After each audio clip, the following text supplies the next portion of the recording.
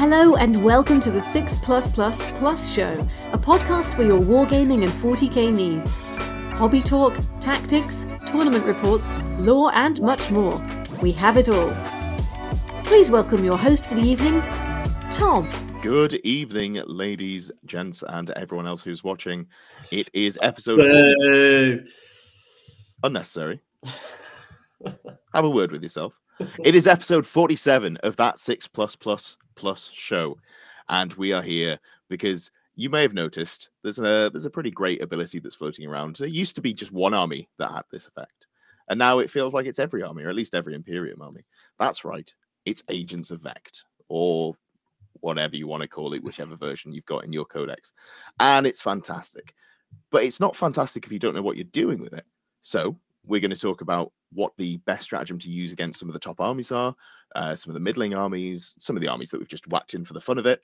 I did nix Votan. I said, you're not going to see them, so we're not talking about that. But before we get into it, Chris, how has your week been?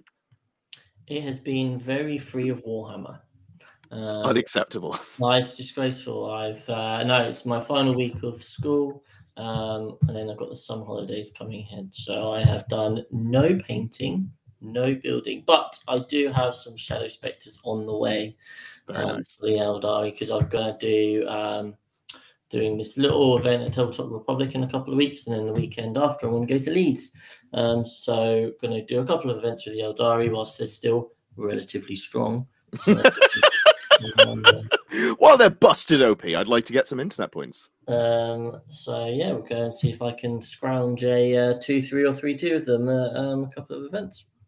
I don't want to be mean, but if you're only getting 2-3s and 3-2s with this rule book, with the ability of play that you have, I think you should be having a word. I'm going to try really hard. Yeah, you're a pretty good player, Chris. I've only played 6 games of 10th so far. I'd say you're in the top 100 players I've ever played. Thank you. That means a lot because you're an absolute slut. So you. I have played many games. So witty put downs aside, how are you doing, Davey? Oh, I am fantastic. Yeah, so good right now. Oh, so good right now. So good right now. Is this anything to do with when you said before we went live, I just got to have a sniff? I've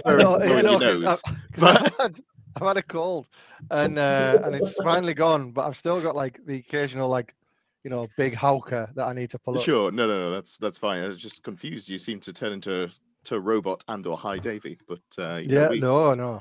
I'm here for any of them. Yeah, I'm just an AI voice. Just of energy. To be fair, your background is looking a little bit blurry. You could be one of those, AI generated streamers. He's a lover of the blur. That's it, man. That's it. AI generated stream. Yeah, that's weird shit, right? Yeah, things are good. I went to teams at the weekend. That was cool. First proper team event. Not discounting Faustus. Faustus was great. # won it. But this one was teams at Birmingham. No, at Element Games in Stockport. A lovely place to drive to. Really enjoyed it. But the event itself was pretty good. You'll hear us talk a lot more about that on next week's show, as we have Tom here for that one, and potentially Jack and Lee as well. It was really, really good. We did okay. We did bang average, as is on brand. We didn't take the most memey stuff, which you're all very proud of, and like the smell of our own farts for doing so. But it was good. That as a result, coming out of that, the 2 Eldari players who are sat here. yeah, absolutely. But I learned a lot about teams. I learned a lot about what I should be taking and stuff. So I had a good conversation with a couple of people up there on Tyranids. So Adam Lane, big shout out to him. He was a lovely, lovely man with just a beaming smile. What a nice person. And I was talking to him briefly about what he was testing for stuff. And so I've been playing around out again with Jack just now with some different Tyranid stuff, and it was good fun, really interesting.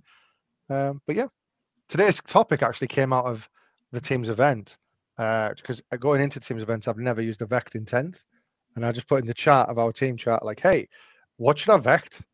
And then it all just kind of reeled out from there. Everyone's like, do this, do that. And we thought, hey, everything is content. So we decided to talk about it. Are you trying to imply that we're starved for ideas? No, we're not. We're not starved of ideas. We just thought this was hot shit that you, the consumer, wants to consume as soon as possible. Very nice. Very smooth. Fantastic. And hello Phantasm. to everyone. Yeah, Phantasm. We'll be getting to that one. Hello to everyone in the chat there. I can see we've got Chris joining us. Obviously, we'll probably be seeing him on camera next week, as David was saying, for the roundup of the teams event and sneak preview. In 3 weeks' time, I believe we're hitting the 50th episode. Tune in for that one. I believe we're talking about some potentials. I don't want to make any promises. Maybe a giveaway. But we'll have to see. Ooh. It might not be something physical. It might be someone's time. But we'll see. There are a few ideas floating around in the chat. It might be a prawn cracker. You don't know. Yeah. We've got Jack Tight in the chat as well. Constant frenemy of 6++. Hope you're doing well. As for myself, I have been busy because I'm off the Eldari train because it doesn't feel super worthwhile playing them. Taking them to an event, going 3-0. Admittedly, it was like a smaller event. I didn't have the most meta opposition up until the last game, where we were both frazzled, but it didn't feel massively like I was playing 40k. It kind of felt like I was turning up and be like, I would like some points, and then Davey's not uploaded them to the ITC, so I don't even get anything from it. So at this point, what are you going to do? So I've got something else in the works that I am not allowed to talk about because it's not my list that I've been testing. It's someone else's list. So gonna wait until we get. I think probably list lock. I can probably talk about it. But I've got to get an entire. I've got to get. Testing friends. Testing friends. Oh, testing for my friends. Yeah, not a name drop. It's just me and someone from Team Ignite. Don't worry about it. But I've got 2.5 weeks now to build, paint, practice an entire new army. So because I'm nothing if not a glutton for punishment. That is the plan. But it's going to be good times. All right, Content King. How are we looking this week? Well, index in depths, we have been firing them out at a moderate pace. So since we last spoke, as I frantically hit the YouTube button, we've got all of Davy's World Eaters ones, which we spoke about last time, but we've now got a couple more of Tom's up. We've got Blood Angels, and we've got Eldari. So we've put those two out. We've got Chaos Knights in the pipeline. Isn't that right, Ed? We have, yeah. And I definitely didn't have to send it to you again because you didn't have the files anymore. Basically, I get sent files from every angle. Sometimes it's WhatsApp, sometimes it's like mail, sometimes it's the wrong email, isn't it, Davey? Either way, we get sent in a variety of ways. I totally forgot that I had just this link on WhatsApp from Ed, so I went to do it and I was like, we transfer. Oh, it's expired. Excellent. So we've got that. We've got that to come out. I am very shortly about to be on summer holidays, so then I will start churning them out. But no, it's going all right at the moment. Excellent. Hopefully, might be able to do some battle reports soon, some bite-sized bat reps, because that would we haven't done any of those for a while. So no, it's almost like all the people who do them have been really busy with their job because they tend to be working seasonal, maybe in education. But that is coming to a close. We are reaching the summer holidays, and there will be no more excuses. I'm not signing myself up to do it. I'm just here to, get digs in because that's much easier than having to do the hard work yourself. So, without further ado, as we said in the chat, it would really help with engagement if you drop us a like, if you spam silly comments about how Davey's an AI streamer. Chris is the most handsome man here, and I don't know what I'm talking about. Any of these comments would be great just to try and get us more on the front pages of YouTube. Let's talk about... Yeah, gone, deleted. We've been shadow banned. Lovely. So, E-Vect. This is a stratagem I believe first rocked up in 8th edition. I did manage to skip 6th and 7th. So if I'm wrong, someone in the chat, please do correct me. It's the easiest way to get someone to tell you if you're wrong. Just confidently state, it first happened in 8th edition. And if I'm You wrong, do this so often. I love it, Ed. It's like it's your brand. I'm going to make a really blanket statement here. Prove me wrong. See, it doesn't matter if you're correct. All you have to do is say it confidently and then roll with that. Yeah. So, yeah, man, hot takes get clicks, man. Absolutely. I've seen that YouTuber life. I know what I'm talking about. So, on to the actual thing that we're here to talk about, Agents of E-Vect. As I understand, it first came about in the 8th edition Drakari Codex, which was, I believe, initially 2 CP. And that read, let me just find it here for you. It's a full book of text. But basically, you roll a d6 after your opponent has used a stratagem. On a 1, nothing happens. Your opponent's stratagem goes off. You've paid the 2 CP. Sucks to be you. On a 2 to 5, your opponent's stratagem doesn't go off, but they get their CP refunded. It's not too bad. If you roll a 6, then you cancel their stratagem and they don't get their CP back. This was fairly backbreaking. And yeah, as Rob says in the chat, 4 CP at the end of the edition.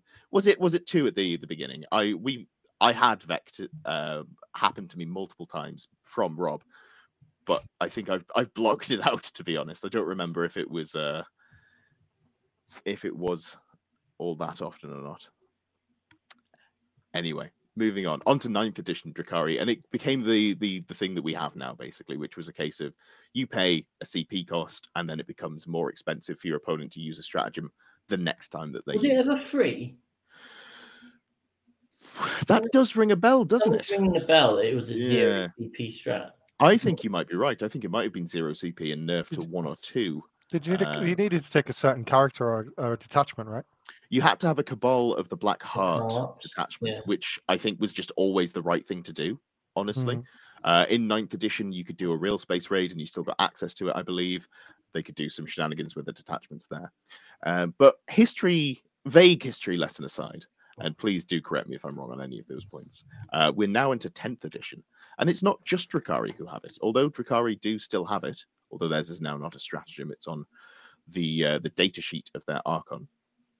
There's a few armies that have got it, namely, off the top of my head, I can think of the Swarmlord for Tyranids. There's the Caladius Assassin, who is open to any Imperium unit. The Deathwatch have the Watchmaster who can do it. What else have we got? I'm sure there's more in there. Any more coming to mind? Did you say GSC? GSC, yes, of course. They can do it on one of their... is it their Nexus? Maybe one of their characters has the ability. Basically, you're going to be seeing a lot of it. And it's not unlikely that you have it in your army. So, what sort of stratagems should we be targeting? Let's just start with the armies that we've been playing. So, I'm going to go to you first, Chris. Eldari, what's the best stratagem that you can use Agents of E-Vect on, the Vect effect? Keep in mind that it doesn't affect it the first time, so you don't want to use a big hitter, but it does for every subsequent use. Yeah, so I think when we'll end up covering this, but it's going to be some armies have a very clear one stratagem that they're going to be looking to use kind of every turn, and that's the one where you want to try and cause problems for them. Other times it's not particularly the army or the faction, it's more like the list itself and what the list is trying to do.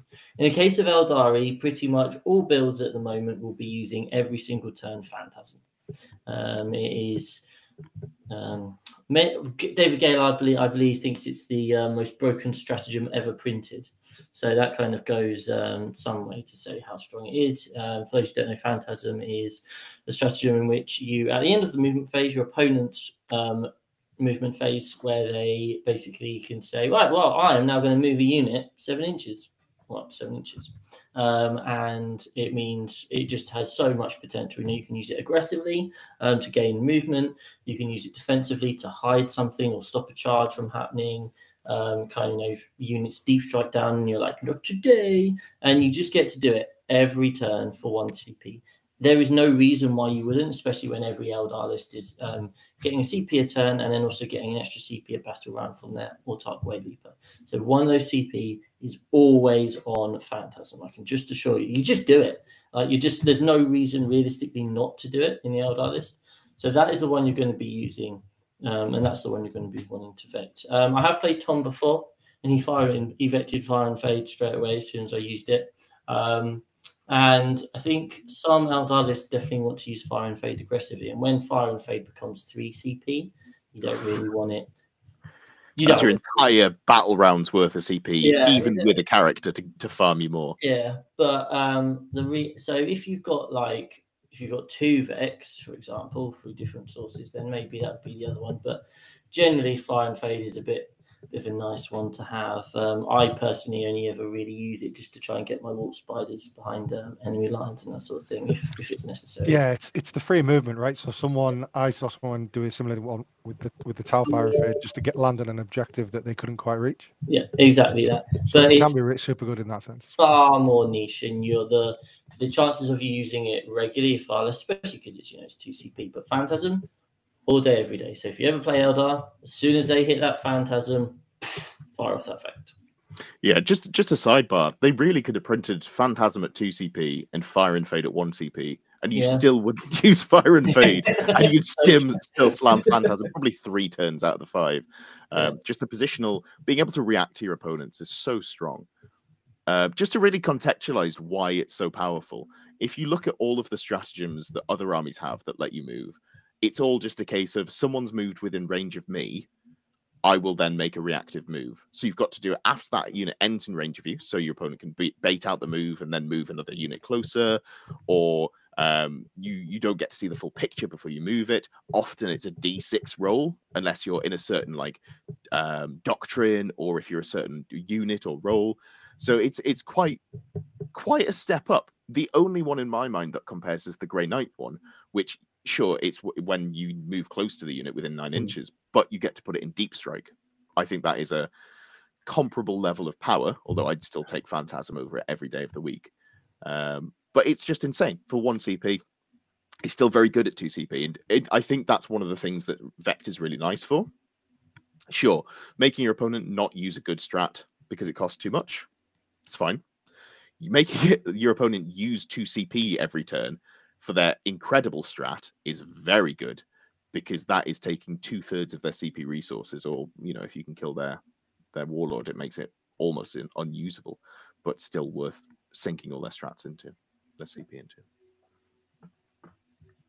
Lovely stuff. We have got a couple of people in chat there. Brian saying, debating on whether to include Cypher in your CM list. I think that's probably worthwhile. I had forgotten about Cypher, but he's also a lone operative, which is, I think I've said before, the 3rd most broken keyword in the game. Maybe it's the 2nd. It might actually be the 2nd.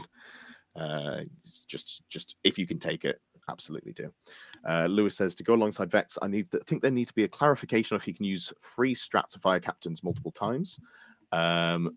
What's the London Open rule on that one? I believe you just can't. I think there were some weird rulings from the Tacoma Open.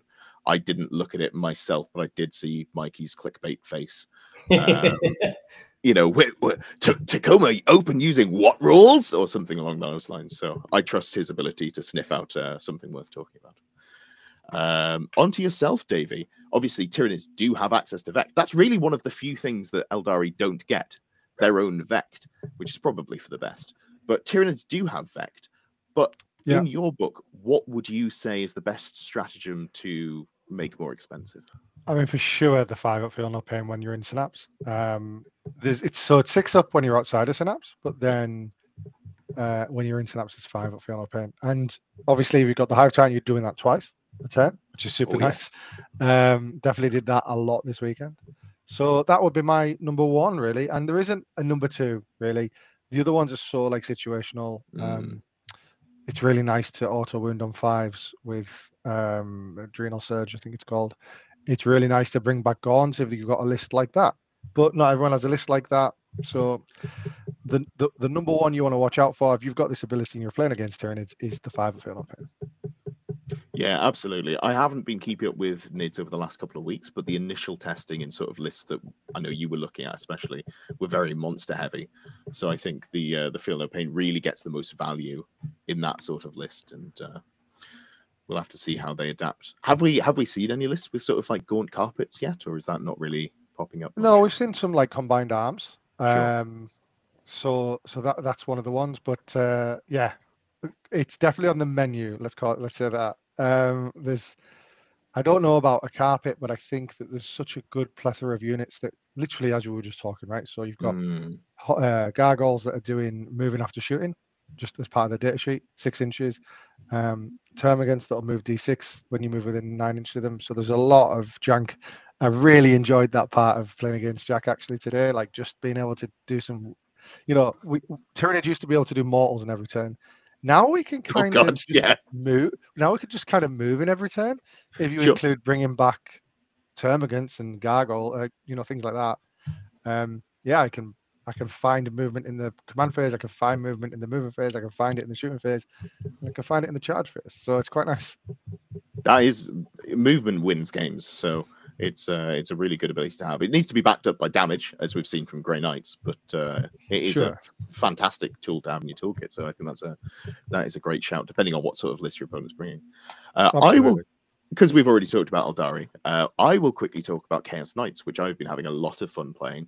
I've been testing I think it's 10 War Dogs, so 6 Brigands, 3 Carnivores, 1 of the Stalkers, who's the Warlord, because you've got to have one, and then 2 units of Min Flamers, Changeling, and Kairos Fate Weaver, who turns out an absolute beast. His ability to indirect fire is...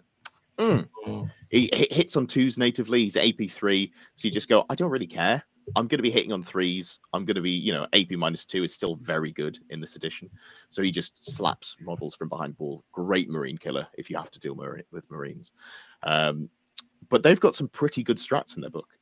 So the first one is the thing that I think a lot of people wanted to build around in 9th edition when they got the Chaos Knights book. And House Korvax, which had no good rules, apart from they had a stratagem which lets you walk through walls. And that is what I would be vecting if I was playing against Chaos Knights. It's called Knights of Shade. And you can either move 1 large knight, your Abominant, Desecrator, what have you, through a wall, or 2 War Dogs, which is obviously just fantastic value to be able to shift them through the walls there. Not only can you do it in the movement phase, you can do it in the charge phase. So if you're playing a list that's got 4 or 5 Carnivores, maybe, you very well might be seeing your opponent slam that down with both of their CP in a turn. That might be what they go for. The offensive buffs are nice. Like if you had a second one, you could Dread Hounds, which gives you exploding hits. But really, you just want to be walking through walls and saying, you didn't think I could get you. I absolutely can. Surprise! Yes, surprise! Kool-Aid man through the door. It's yeah, absolutely. As we were saying before the stream, because we are children. But that is what it is. Lovely. So yeah, Chaos Knights is a great one. I will just mention here for knights, if you're using big knights, especially if your opponent has multiple big knights, Tank Shock can be quite a nasty one. It's just it's not a guaranteed, but it's as near as makes no difference. They're going to be doing 6 mortal wounds to you on the charge, especially if they're still running Hector Rex, whatever he was called. Not Hector Rex. Lord Hector. Canis Rex. There we go. I've combined his 2 names. Lovely. All right.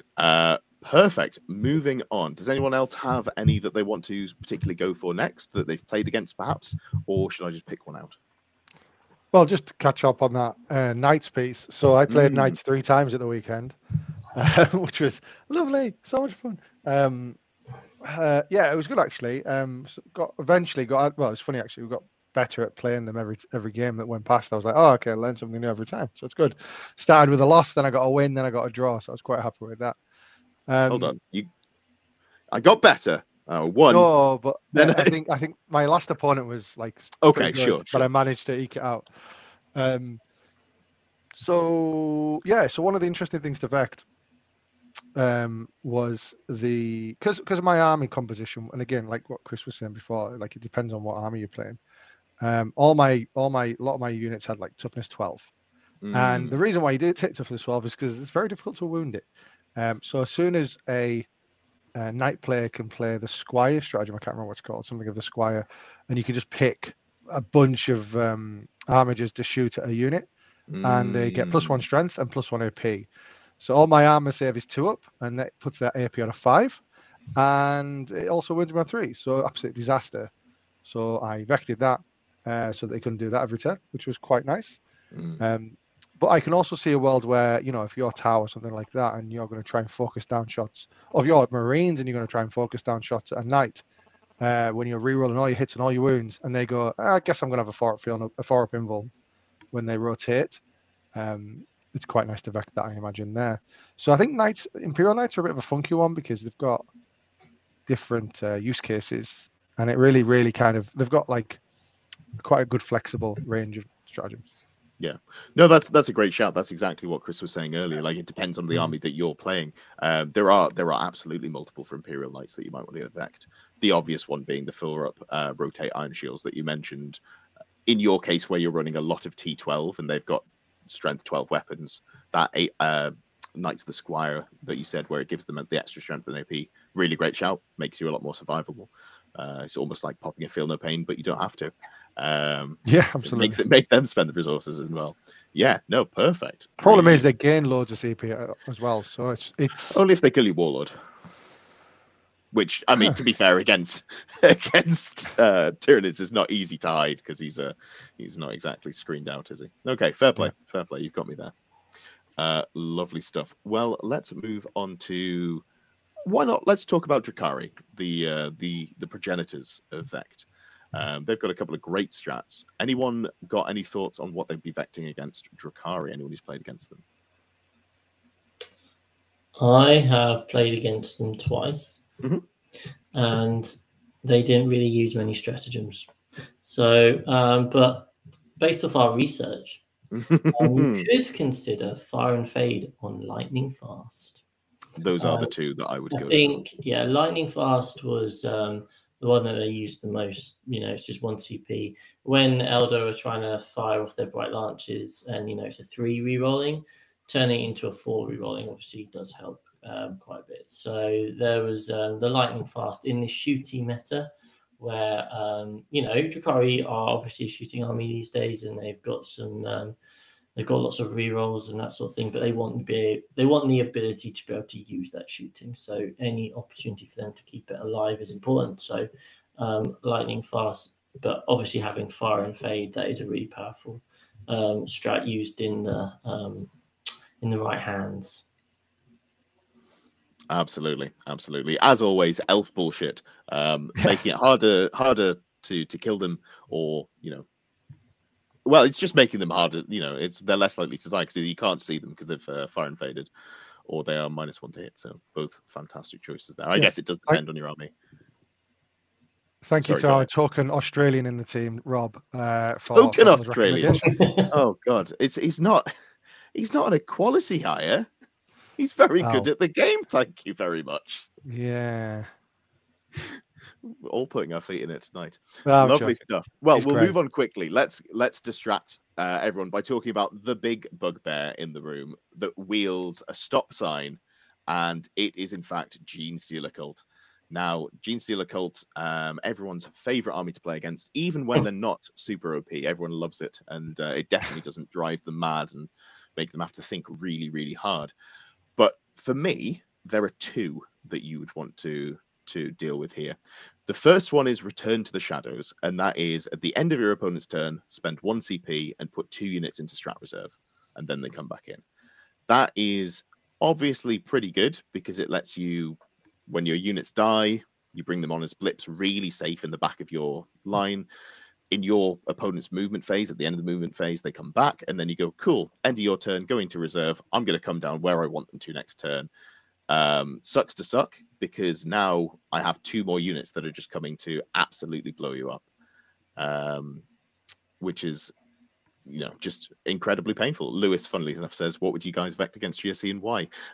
This is what we do. I should read comments more quickly. Thoughts on the positional play there? Is that one that you think you can just keep turning it over, can't you? And as you say, like you take an army like Grey Knights, who a lot of people are really interested in because of that ability. And it's just so powerful to be able to move around the board, especially with the card situation, finding the weak spots. So yeah, that is obviously a spicy meatball. Yeah, to your point there, Chris, like the amount of points you can score just by being in the right place at the right time. Yeah. And anything that puts you in reserve, puts you in deep strike, gets free movement, seems to be a running theme of things that are powerful. Yeah, no, absolutely. So that's a good forerunner, and I am drip feeding these, and there's a good reason, because option 2, one with the shadows. So after you target your opponent, and the people are apparently disagreeing on this one. I think that this means that the unit that shoots them first still gets to shoot them, but people seem to be under the impression that it actually stops you from targeting them.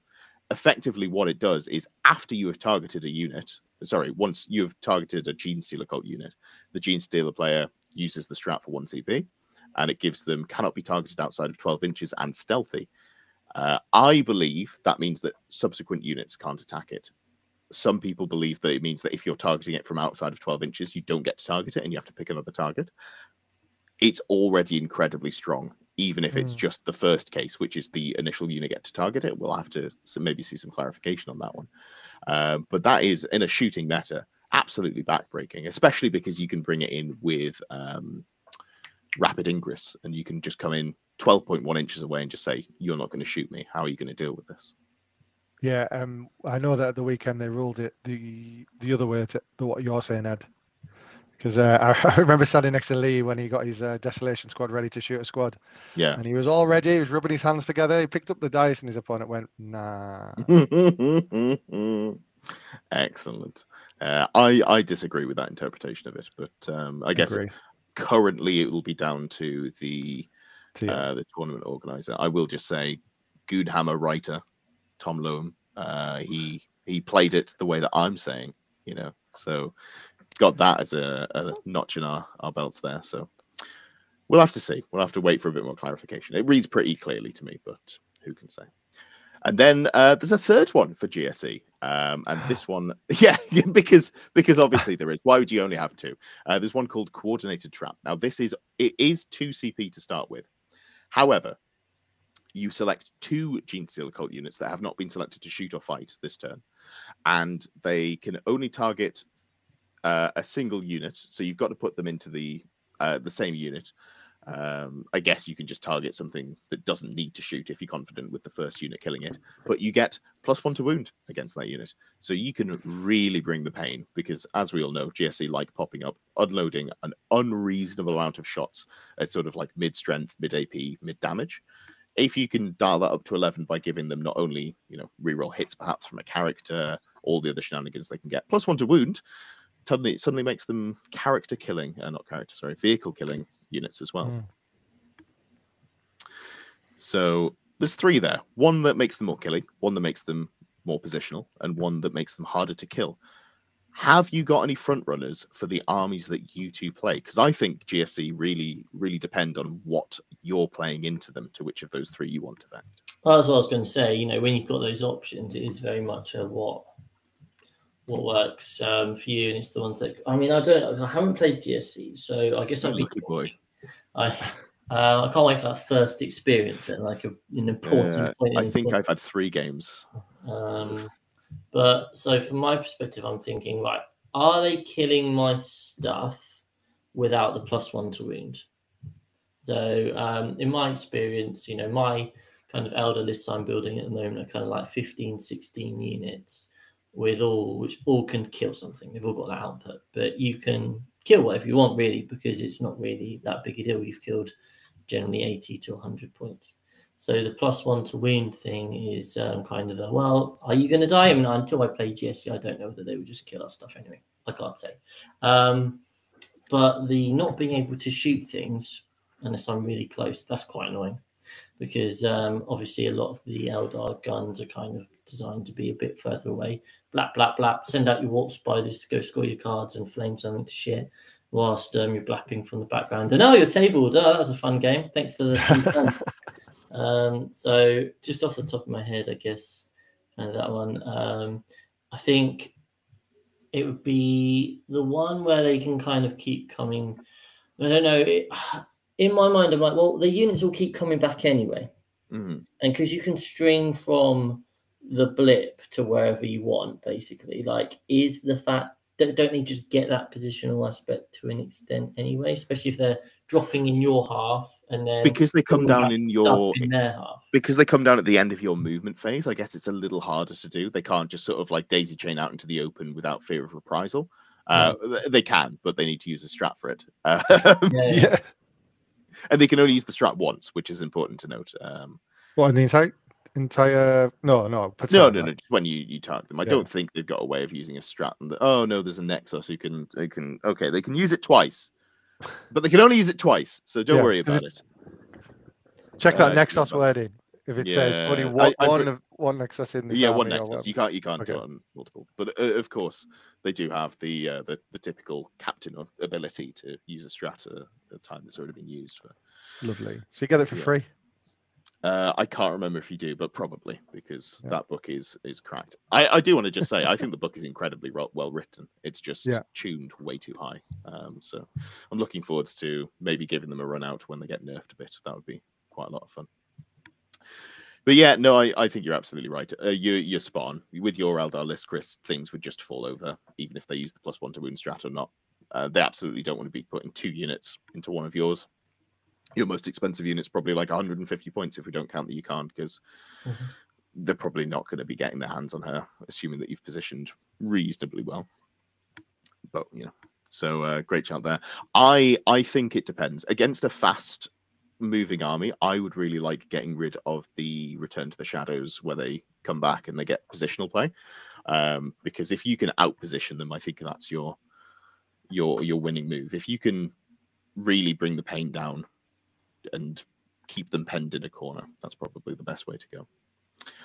All right, let's go for something a little bit lighter, something that people really enjoy playing against. We've got Necrons. Necrons, as everyone knows, are back to their early 9th edition glory, where you'd have an unkillable warrior brick and they just never die.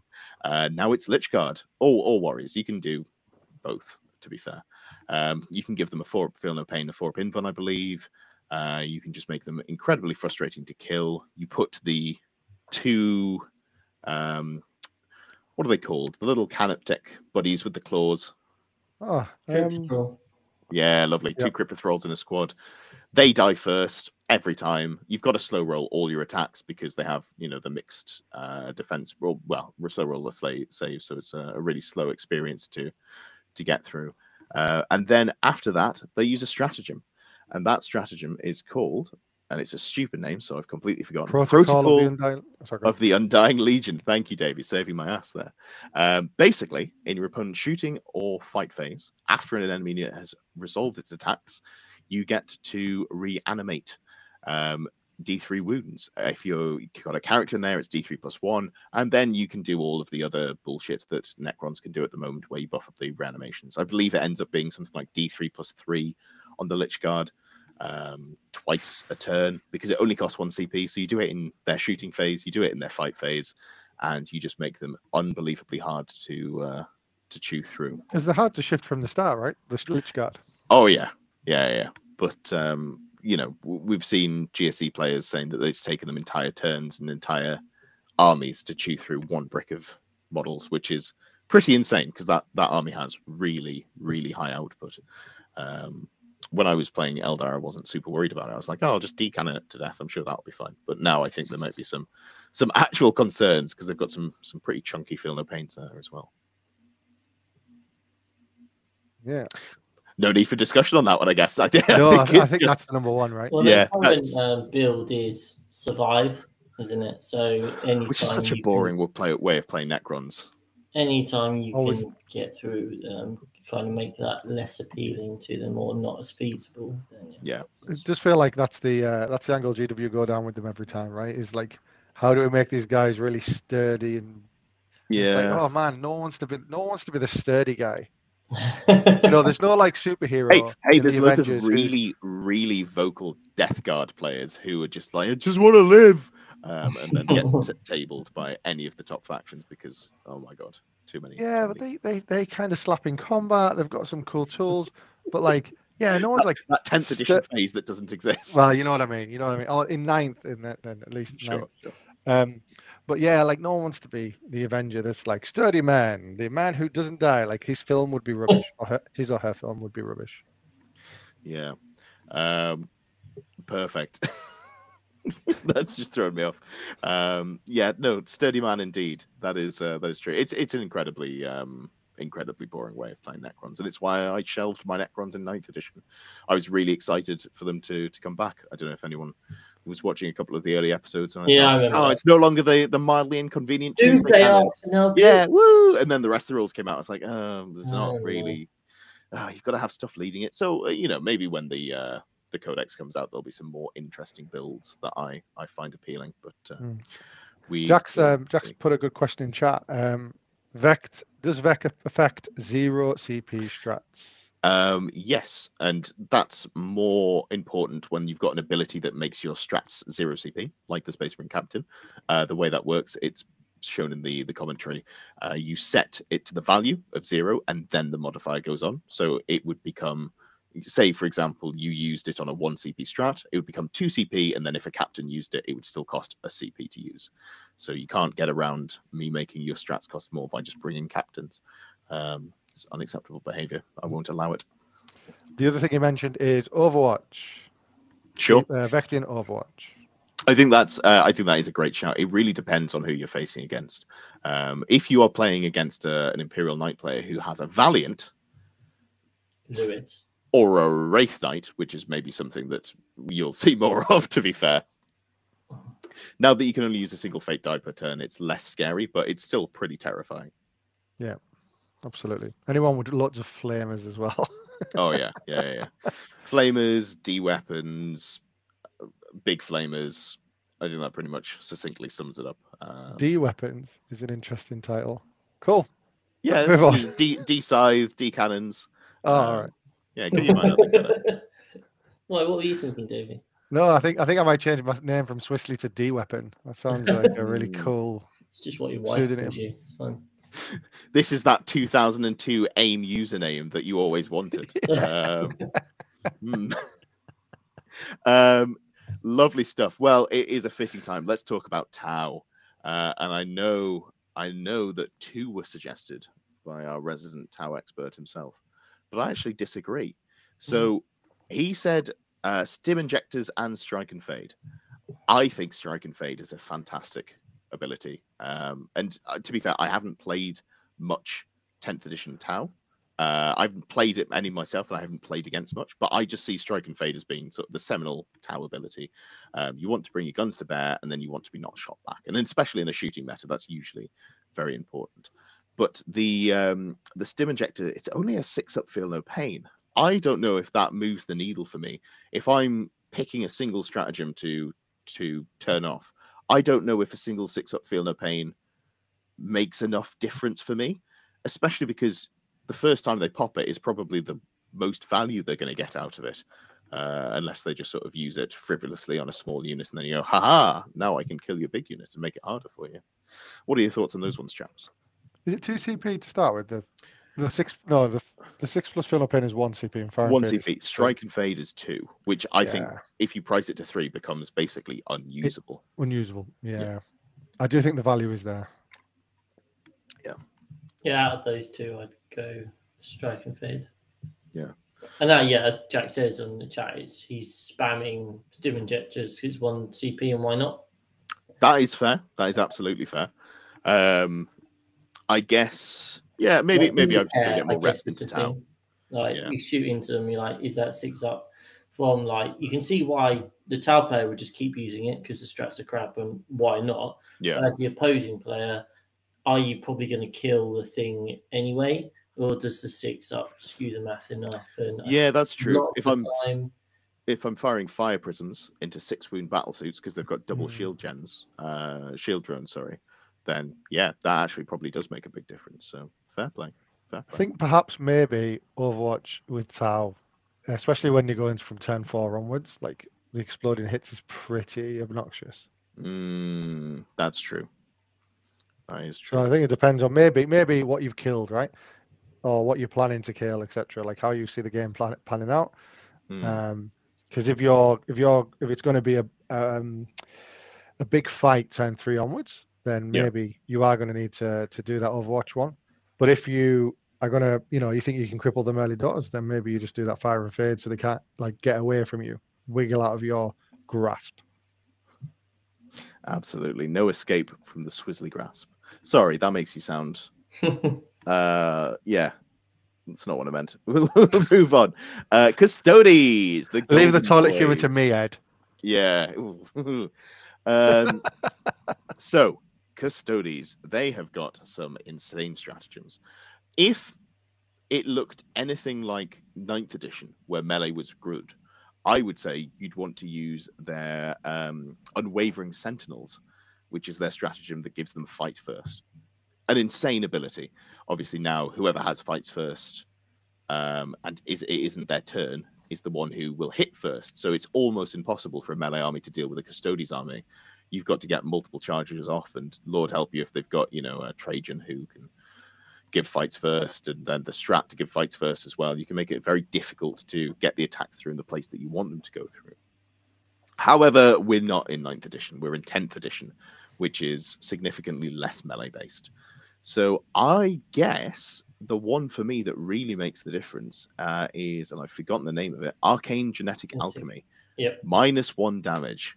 -1 damage on a big brick of Wardens, a 10-man Warden brick, is so backbreaking for so many armies. Yeah. Like, I don't know the math on on a it. 3-wound model as well, right? 4 if you give them shields. 4, yeah, 4 if they're that's rough. Terminators. Yeah. Suddenly you go from needing 2 damage weapons to kill a unit to maybe 3, maybe 4. It's rough. And when they're on a 1-up save and cover. Oh yeah, absolutely. It is absolutely brutal. They are very tanky to deal with. I guess the other one that you could go with was Slayers of Nightmares. If you're playing a vehicle heavy list, if you're playing Knights, for example, that is +1 to wound against vehicle or monsters in combat. Just makes it, because they don't generally have a great time killing vehicles natively. They're not too bad at it with their lethal hits, and some of the units get rerolls, yada yada. +1 to wound is a big, it moves the needle a lot when you're killing like a T12 model, I would say. Yeah, the thing I like about doing it for Arcane Genetic Alchemy is the fact there's 2 CP to start with. Yeah. Putting that up to 3 CP is pretty brutal. Yeah. It makes it very hard for your opponent to plan for. If keeping 2 CP is doable. You've just got to not do anything in your turn, and then it'll become your opponent's turn, and cool, I can use the stratagem. You have to not do anything in your opponent's turn, then your turn, and then your opponent's turn again. Unless you've got some way of generating CP, which, to be fair, I guess you can probably fit in. My brain's filling up my ears. I think maybe one of the Inquisitors can generate CP, but there's probably some way of doing it for Custodes, because they are the Golden Boys. I mean, surely, what's his name? The big man, Trojan. Trojan. He can, you could in 9th you could use a stratagem and then he could get it back on a 4-up, right? Yeah. I don't think he does now. Oh, Jack has a great point. He says vecting the Reza model is nice if you have a high number of 1 damage weapons. I haven't played any armies that spam 1 damage weapons, so I haven't thought about that. But that is big. Just being able to Reza model every turn for 1 CP is a huge value when all the Custodes models are like 50, 60 points. So, it's pretty good. And pretty good. Bonus movement is always hilarious with that sort of stratagem. It was great with the Chaos Terminators back in 9th edition.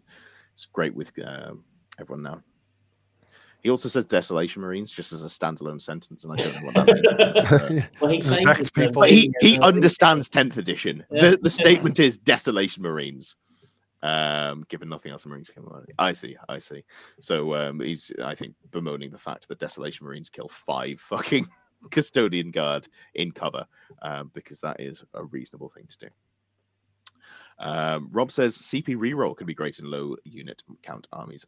That might be true. I haven't played against any armies that spam out a CP reroll. It always felt like a trap to use, even when we had more CP back in 9th edition.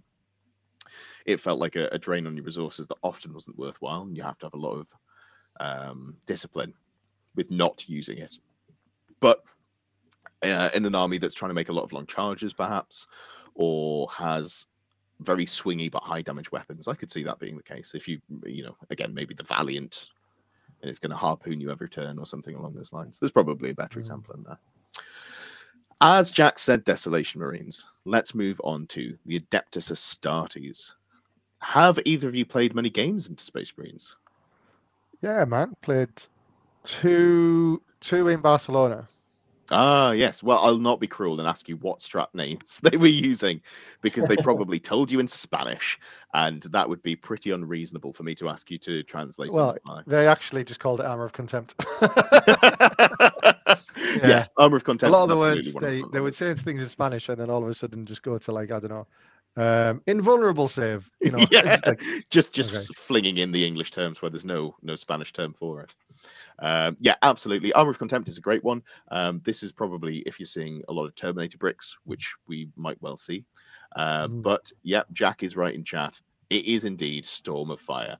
I would be slamming that down, because every good Space Marine player worth his salt is going to be bringing 10 Desolation Marines. Not anymore. If you're running 15, stop. This is a PSA. Stop doing it. I don't want to have to spend the entire edition telling you that 15 is too many. 10 is the correct number. So you're gonna have 10 Desolation Marines in one squad, and you're going to attach a character with Bolter Discipline, so they're getting their exploding 6s, and then you're going to make them Devastator Doctrine, either through adaptive strategy or through putting them in Doctrine just through your own ability, which gives them exploding hits on 5s, and then you're going to Storm of Fire, and that's going to give them ignore cover that they already have because the data sheet is just busted, but it's also giving them AP1 as well, which makes them go from killing not that much to, oh god, this is unpleasant. Like I said before, they kill 5 Custodian Guard in cover equipped with spears. It is a truly, truly brutal ability. Yeah, if they're not. Yeah, if they don't have the Desos, I think you don't necessarily need to go that way. But yeah, if they don't have the Desolation Marines, you should probably just win. There is also that, right? Yeah, to be fair, you could make an army without Desolation Marines. I don't know why you would, but I think the players, because you have respect for the models you play, and you don't want to take stupid looking models. That's fair. But if I come up against someone like that, I'm going to have a great time playing them, and then I'm going to feel very confident beating them, whether or not I vect the correct strategy or not. Indeed. What about their dark side? What about the CSM end? The CSM. Now, CSM have 2 really good stratagems. And the first one is the one that's probably the most frustrating, which is Dark Obscuration. Yes. So yes. Yes, it gives a unit stealth. That's fine. It's not that exciting. But all of the CSM strats, or not all of them, but 4 of them have an additional ability if you have a mark that corresponds. If you have the Mark of Nurgle, it just gives them lone operative. You can't target them if they're more than 12 inches away. And yeah. Yep. How are you meant to deal with that? Yeah, that was rough. Yeah, and this is an army that absolutely wants to be rapid in grissing. They will take Abaddon, they will take their 10 Terminators, and they'll either walk them up the board, which they absolutely can do, or they'll bring them down in your turn, and they'll bring them in 12.1 inches away, and you then can't interact with them. And my god, they are some rip and tear boys when they get there. They are absolutely brutal. The one I played a very lovely chap called Peter, and in teams this weekend, and he had nearly 1,000 points of Obliterators. With 2 of them had the Mark of Nurgle, one of them was Undivided. And yeah, they just put them out in the open, and I was like, oh great, shoot these now. No. Yeah, pain. And they are damage 6, and they can do indirect fire once a game. Yeah, Obliterators are really good. Really good. Rough, man. Brian does bring up the second stratagem that you might consider vecting, which is Profane Zeal. So again, it's a reroll, a hit roll of 1 and a wound roll of 1, That's not bad. But if you're Chaos Undivided, you get to reroll all hits and wounds. That's right. Now, I don't want to bang on, on a broken drum in the addition of less rerolls. That's a pretty powerful ability, especially when you might not have as many anti-tank weapons if you're playing CSM as you might do as some of the other armies, such as Eldar with their strength 18 fire prisms. Being able to reroll hits and wounds is very strong. You might put that on Forge Fiends. You might put it on Obliterators, who can come down and just absolutely light something up. Or, again, you can put it on Abaddon because his squad has every keyword because that he's champion of all the gods. I guess it makes sense, but my God, it is brutal. It is such a brutal combination. Mm-hmm. Hot take, Chris, out of those two, which one do you want to get rid of more? Which one do you want to make too expensive to use? I'm going to say the one where I can't shoot them because I want to outshoot my enemy. I'm highly efficient at shooting. Sure, you can re-roll your hits and wounds. Great, cool. You can kill my 80-point Hornet. I don't mind. But me not getting to shoot you and kill your 150-point unit with my 80-point unit. Well, that's sad times. So I would, I would be vecting that. Some would argue that's balance, not allowing an 80-point unit to kill a 150-point unit. But I agree. I think it's absolutely. I respectfully disagree, but carry on. Yeah, absolutely. No. I'm on your side. I just wanted to bring up that there is another point of view. I don't hold it. Some would say, not me, but absolutely. Davey, give me your thoughts on this one, Milan. Yeah, same really. It again depends on so at the weekend I vected Profane Zeal because I had essentially 11 models because I was playing Tyrannid Knights, right? So obviously I don't want them rerolling wounds into my big boys. Whereas, and actually shooting wasn't a big part of my strategy in that game anyway. So if it comes down to if I've got a shooting army, if blah blah blah, Dark Obscuration is the most frustrating thing in the world because it's the whole flying hive tyrant again, right? With Overrun, they can interact with you can't interact with them. And being able to put it on a squad that rapid ingresses, so you don't even get to move to counteract it. It's very much I've got nothing I can do other than screen this out. Is pretty brutal. Yeah, absolutely. No, I totally agree. It's doing something in your opponent's turn as well that they weren't necessarily expecting. That hurts a lot more than something they can see coming. I think it's called Infernal Rites, which is their Armor of Contempt. It already costs 2, and you make it cost 3. Not because that's and then you lose because Abaddon just walks up, comes in 12.1 inches away from 5 and charges 7, and you go, trap that they weren't going to use anyway. Yeah. Fantastic. What else have we got that's worth talking about? Deathwatch. Yeah, Deathwatch. I think there's 2. So Deathwatch can kind of do a similar sort of thing to Genestealer Cult. They've got an ability called Teleportarium, a strat called Teleportarium, where you pick up 1 unit. Or the way I'm reading it is I think you can use it on turn 1 in your opponent, say they go into Strat Reserve. That might just be wishful thinking. Strike, not into Strat Reserve, Deep Strike, and then bring them in wherever you want them to. You could just go, cool, I'm going to give a captain, and then turn 2, I'm just going to come down and put 4 units wherever the buffs. So they've got 3 different ammunition types. They've got Hellfire rounds, Kraken rounds, and that nobody's going to use, Dragonfire rounds. It's Kraken rounds. That's the one that's quite good. It increases the range of the weapons by 6 inches in the squad that you put it on. And again, it's 1 squad or 2 kill teams. And it increases the AP of their weapons by 1. Quite a lot of good weapons with an 18-inch range. I don't know if you can get hold of multi-melters, but if you could, that would make it so you could bring them in melter range. You could even put like Eradicators into Deep Strike and bring them in and extend their range, and suddenly you're putting some really powerful melter into like a big knight. That might be something you do. Lots of really strong applications for that one. Have you two got any thought about what you'd prefer to nerf? I guess it depends on the army you're playing against. Yeah, I mean, I know Gaylord likes to talk about how powerful the Teleportorium one is, just because it enables you to generate so many different angles, right? So I guess it'd be that one. Yeah, I think so. I think the other one you can maybe get around by being in cover, but yeah.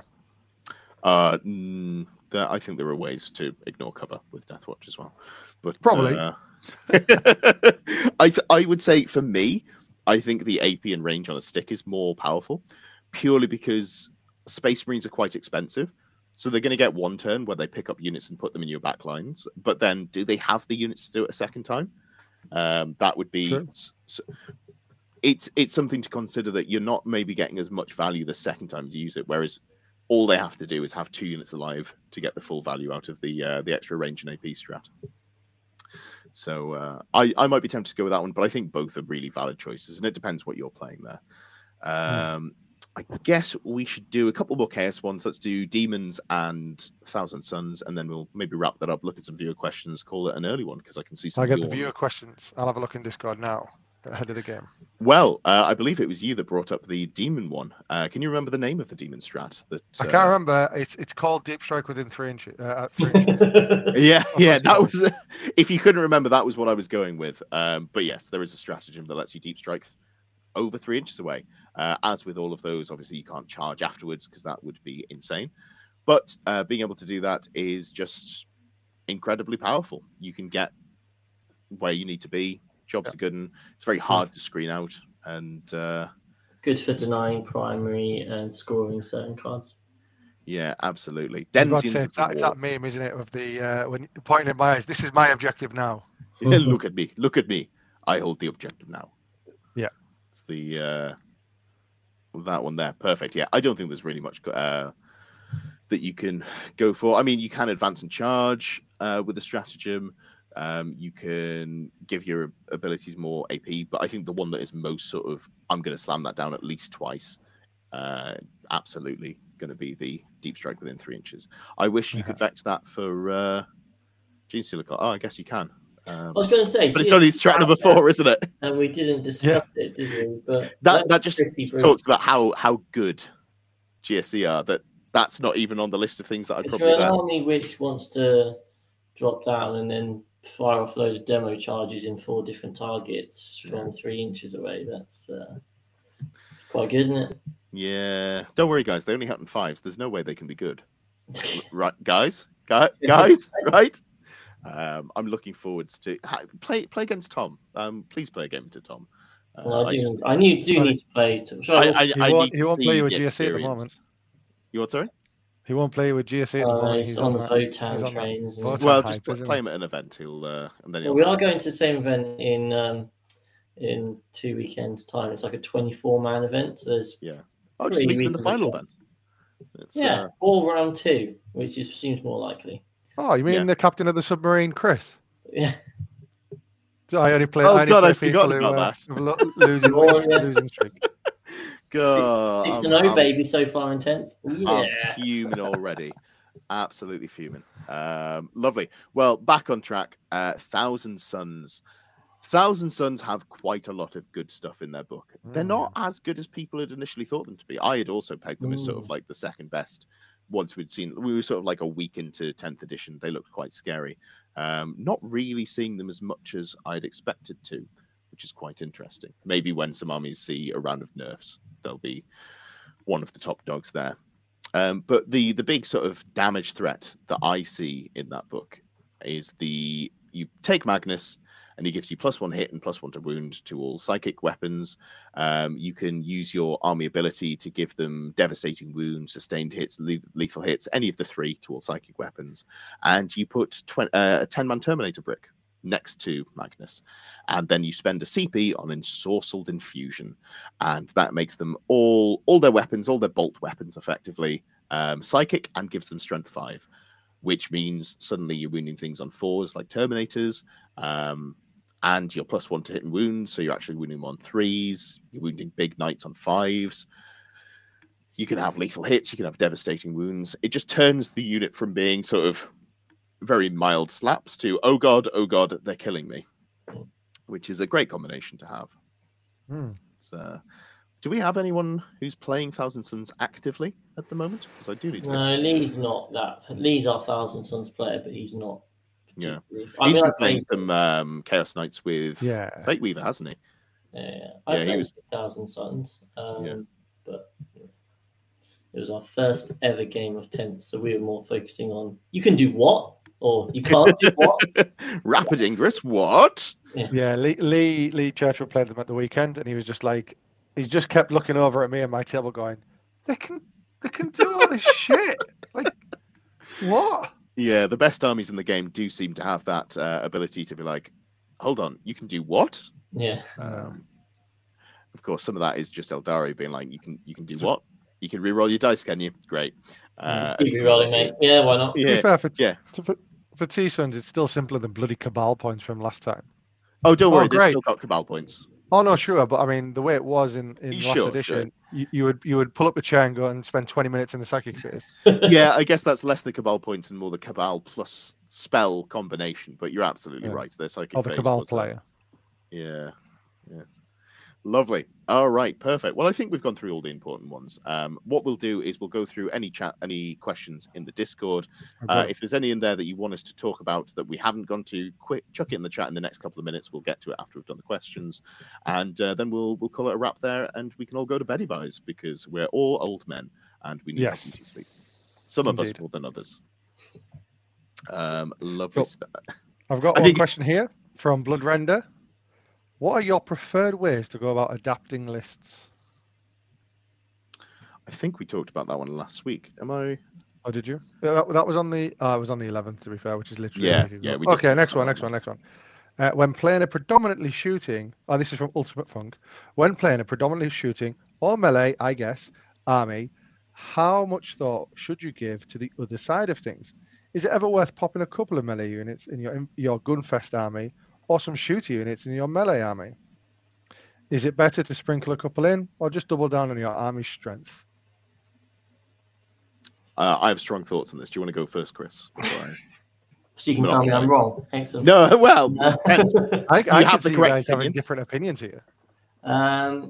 So I think that it depends entirely on what your book has to offer. I think so. Like you take Tau, a classic example, and in their shooting army, you could put in the Kroot because they have a better combat than a Fire Warrior, but that isn't why you're putting Kroot into your list. But conversely, if you put, and this was in 9th, if you put the that good all-singing commander in, actually he was able to deal a lot of damage. He offered you that extra dimension. So from my perspective, and this is. Everyone has list styles that they like. I hate not having that countercharge unit. I hate the fact that, I'm going to try and blow you off the table, but if you get there, I'm kind of stuffed. So I would, whatever army I've got, I would try and lean in to having just something that could shift it, but it has to be good at the job. It has to be actually effective at that role. And it also has to fit into your overall game plan of how you're trying to win the game. But yeah, that's kind of me. Chris, this is why you're right. I absolutely agree. It's a little different in 10th edition because there's not a lot of good melee in the game right now. Yeah. Let me just think. I don't think I had any. I kind of had melee in my Eldar list in that the Wraith Guard shoots in combat. Best combat army in the game. Yeah, which is fantastic. Obviously, they were never a countercharge unit, but I did charge with them, so that is something. Yeah. I think in 10th edition you can get away with having no melee, and that's really sad. I think that is going to change over the next 6 to 8 months. We will see more skew away from shooting. People will learn the melee combat phase better. Hopefully, the balance readdresses some things. Some of the worse armies like World Eaters, in terms of like worse equipped for 10th edition, get a new lease on life when they're able to, as terrain formats adapt as well. We'll probably see a lot more like real punishing angles when people realize, going first and shooting my opponent off the board kind of gets old real quick. But yeah, I'm a huge fan of, I never go more than like an 80-20 split if I can help it. 10th edition notwithstanding. So if I was playing a melee army, I'd want at least 20% of my army able to do pretty decent. Keeps your opponent honest, doesn't it? There's nothing better than playing an opponent and you're all combat excellent. I'm just going to stand out in the open and blast you, as if they've got a little bit of shooting. Like, well, I can't actually just throw this unit out in the open. I 100% agree. Like, I think orcs are the exception because they're so fast and they cover the entire board. But anytime I've played a pure melee army in 9th edition, I've kind of just been like, cool. So this is a free game. I just need to play it out correctly. And then, I don't have to think too much. And I can go into the next round with a little bit more brain power than I might have done if I'd had to play something a little more difficult. If you're playing a full melee army and you don't have the ability to shoot, you're going to get to turn 3. They're going to be stood on an objective. You can't meaningfully reach them unless you've somehow positioned incredibly and your opponent can't respond to that. And vice versa, if you're playing an all-shooting army and something just gets close, but it's at an angle that you can't reach because of the shooting. I really did enjoy having 2 melee commanders in my tower. I had Farsight and I had the reroll hits and wounds flamer guy. The reroll hits and wounds flamer guy he'd pick up units in the shooting phase, and then I could fire and fade him closer, and then I'd charge something as well. And just like that positional play that you get from killing stuff after fighting them really makes a difference in terms of getting your opponents off objectives, especially now that objective secured. There we go. Now that that's gone and you've just got OC, having a model like an OC1 model suddenly is less. Yeah, is less important because you can just leave them on one model and you're like, cool, you don't get the objective. So I absolutely agree with your point. And I'd add that in this current world of shooting, if you're looking to add combat, a really helpful thing is actually just that it's providing reach for your army. So from an Eldari perspective, you take like striking scorpions, they don't really do much. Because there's no redeploy before knowing who's going first, or heaven forbid howling banshees, like they just don't offer anything. But Solitaire, like Solitaire goes far, has precision, gives you that opportunity to get to those really key characters that maybe you can't draw an angle on. The Incarn for the teleporting, you shoot something, Incarn appears and then gets to charge, call out a challenge, blah blah blah, kill the character. Like those sorts of things where you've got reach. It's not so much about the age of that big 10-man possessed block that are going to just come through and smash face. They are one of the few melee units you might still see in 10th edition, so that was an unfortunate example. Well, because when I played it, it was shit. So, but I think those guys that can sneak into small spaces, I think they're far more useful. Yeah, Solitaire is an absolute badass, and I'd love to fit it into more of my list. It was one of the most fun models that I used when I was playing. In an Eldar list, it's just so expensive. The problem is it's 150 points. I will absolutely pay 115. That's 1.5 in case I slurred my words. But the problem is you kind of got to put it in a transport as well. And at that point, you're like, ooh, it's getting pricey. Because I'd love to put it in one of the Harlequin transports, but then what am I putting in with it? 5 Harlequins? They might have low active. They do, but just the extra reach you get from the transport, being able to positionally move the transport up to a staging ruin and then get out of the transport, and it's very difficult for your opponent to deal with that, even if they have melee, because they have to go and kill the transport. And oh, cool! I can't kill the thing inside in the melee phase as well. So it's I found it difficult to fit the Solitaire in, as fun as it was to use. Lovely stuff. Any thoughts on that, or you just want to move on to the next question? Yeah, I guess one of the things I'm probably one of my weakest bits is list building, but I think one of the interesting, or the way I kind of look at it is around build arounds. So it's something I used to do in Magic the Gathering, is you look at what's the best card you can get in X color. Can I make that card exponentially better through other things that I put in that army? So what synergies can you pull up? And that's kind of how I tend to build. And whether that is, and so there's that kind of exponential leaning into that strength, and then you add also, can I score points with this? So then it's a mixture of that strength and units that can just do bits for you, really, not expensive, etc. But that's about really the kind of generally the way I build. Cool. And then that's all the questions we have there. But we do have one in chat. What do you think of the new Tyranid sculpts? Oh, I'm very excited. It almost made me carry on painting my Tyranids. Almost. They are probably the army that I would look to be building up alongside. Yeah, what happened, man? You and me, we did the NID reveal. We did. Day one. And you were there talking about. I have nearly finished my second zone trope, so just another 16 to go. No, what happened was I started painting Eldar, but yeah. I wonder why. over the summer holidays, I've that's my goal. Obviously, do we know when the codex is due?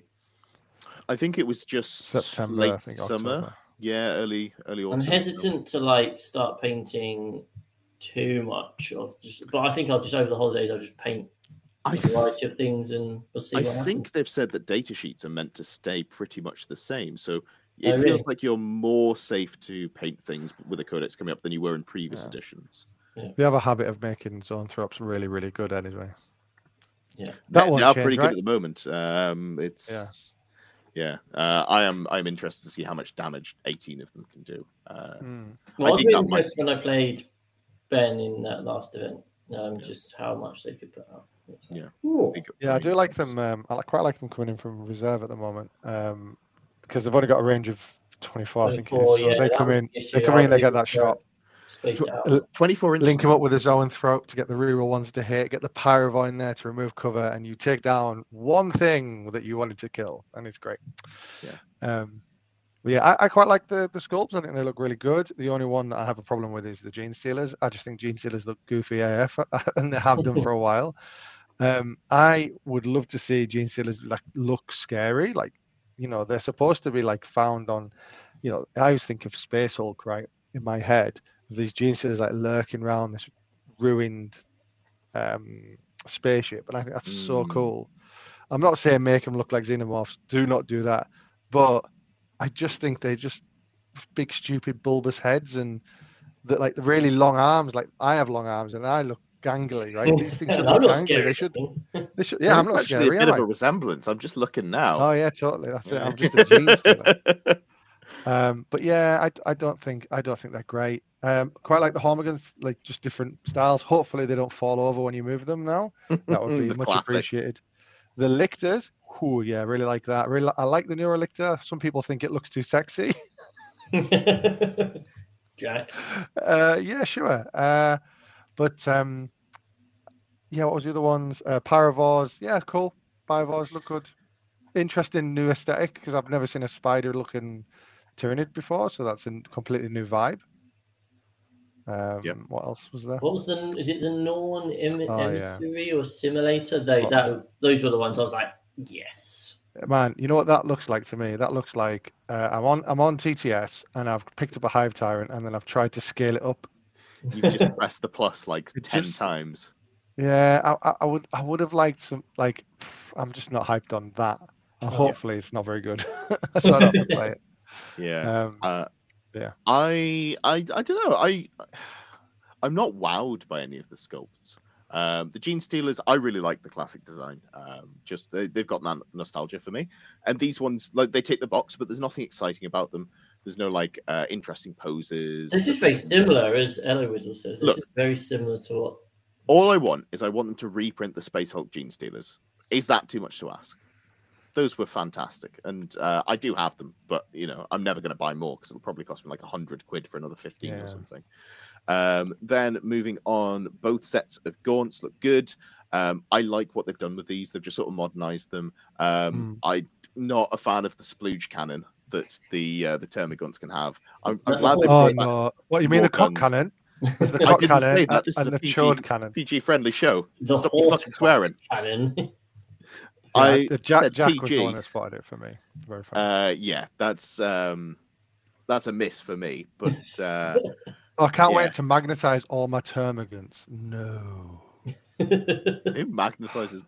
Just have a crippling addiction and buy more models. That's the answer. Yeah, the healthy answer. The Lictor, I think the new Lictor looks so good. I can kind of take or leave the Brain Boy, whatever they've called that, the Neurolictor. The Neurolictor. Yeah, with synapse. Cool. Sounds like it's going to be key for Battle Shock, and we know that's a really important part of the game. So I'm not super in love with Death Leaper either. I don't love the model. I don't love the cape. Oh, the cape's great. But just the standard Lictor, oh man, that looks so good. Like, I'm a really big fan of that. That's something I'm looking forward to. Then we've got Biovores and Pyrovores. What the fuck, Games Workshop? Why did you make these two models look so fucking similar? The difference is a blast backplate. Like, cool. I mean, I'm a big fan of it being one kit. I'd be fine with that. They just need something more to distinguish them. Like the gun is slightly different, but it has bulbous saps on, so it's. I genuinely thought it was the same model. I was looking between the shares, like, what the fuck's the difference? And because it's a different angle, and then I was like, oh shit, no, it's got the tail that sort of goes up behind it. Sure, and also, what base is that on? That looks absolutely massive. Is that like an 80 mil? I think it's bigger than a Dreadnought base. No. Yeah, I think so. Look at it in the picture. Compare it to the 25 mils. It's like, I could be wrong. It looks massive to me. And then the Norn units, fine. I don't love them. Don't hate them. It's very kaiju, isn't it? Very kaiju-esque. Yeah, how I feel about them will very much depend on the data sheet. Because I absolutely love running Monster Mash NIDs. And it's never been about the look of the models. Like, I don't think the Tyrannofex looks particularly amazing, but that's my favorite big bug because it's so hard to get through. 9th edition and 10th edition. Like, the coolest big bugs aren't the ones that I run. Like, I love the Morlock, and that looks incredible. But I ran it. In the game, yeah, I ran it and did very well with it, but then I immediately took it out of my list because I was like, actually, there's other things I can do with this, like 125 points or whatever it was. So yeah, which is so cheap at that in 9th as well. 125 points was not expensive, and I still didn't take it. Buddy, Monster Mash NIDs was wild. Carnifexes were so cheap. I think they were 100 points base, and then you gave them like 25 points worth of upgrades. You're like, that'll do. Just going to sprinkle those in my list. I think I ran 8 at one event. It was beautiful. 9th. Yeah, 9th. Good times. A couple more comments in chat. Chris says they all look like solid updates, but the crab cannons. People are saying that they're too different, can't win. Yeah, that's fair. It is very different. It's very different. I think it's super cool, though, right? I think it's. They look way better than the old models. Like, I will absolutely give them that. It's just not. It doesn't do it for me personally, but that's okay. Yeah, at least they're not smiling anymore. Yeah. The weird, goofy smile. Yeah. Elden Warden says, going to put his Darkkin on the table for the first time at 2,000 points on Sunday versus Custodes. Wish you luck and pain. I wish you luck and I wish them pain. Or pain for you, if that's what you're into. That is very Drakari. Yeah. But I think it's more inflicting it that they really, really enjoy. But yeah, no, I think Drakari are a lot of fun to play a couple of games with. I think the longevity of their play might be a little less exciting until they get a codex, but I think it's going to be a lot of fun finding those angles, whizzing around the board, and putting some really efficient shots down. You rolling your hits. Yeah, boy. Lovely stuff. That is all I have there. Any closing thoughts from the two of you lovely gentlemen? Chris says, wasn't there some mention of mind control for the Neurodictor? Hot takes on what this would be in game terms. Let's have a look here. I vaguely remember something about it. The way I read whatever they wrote was like it sounded like Battleshock.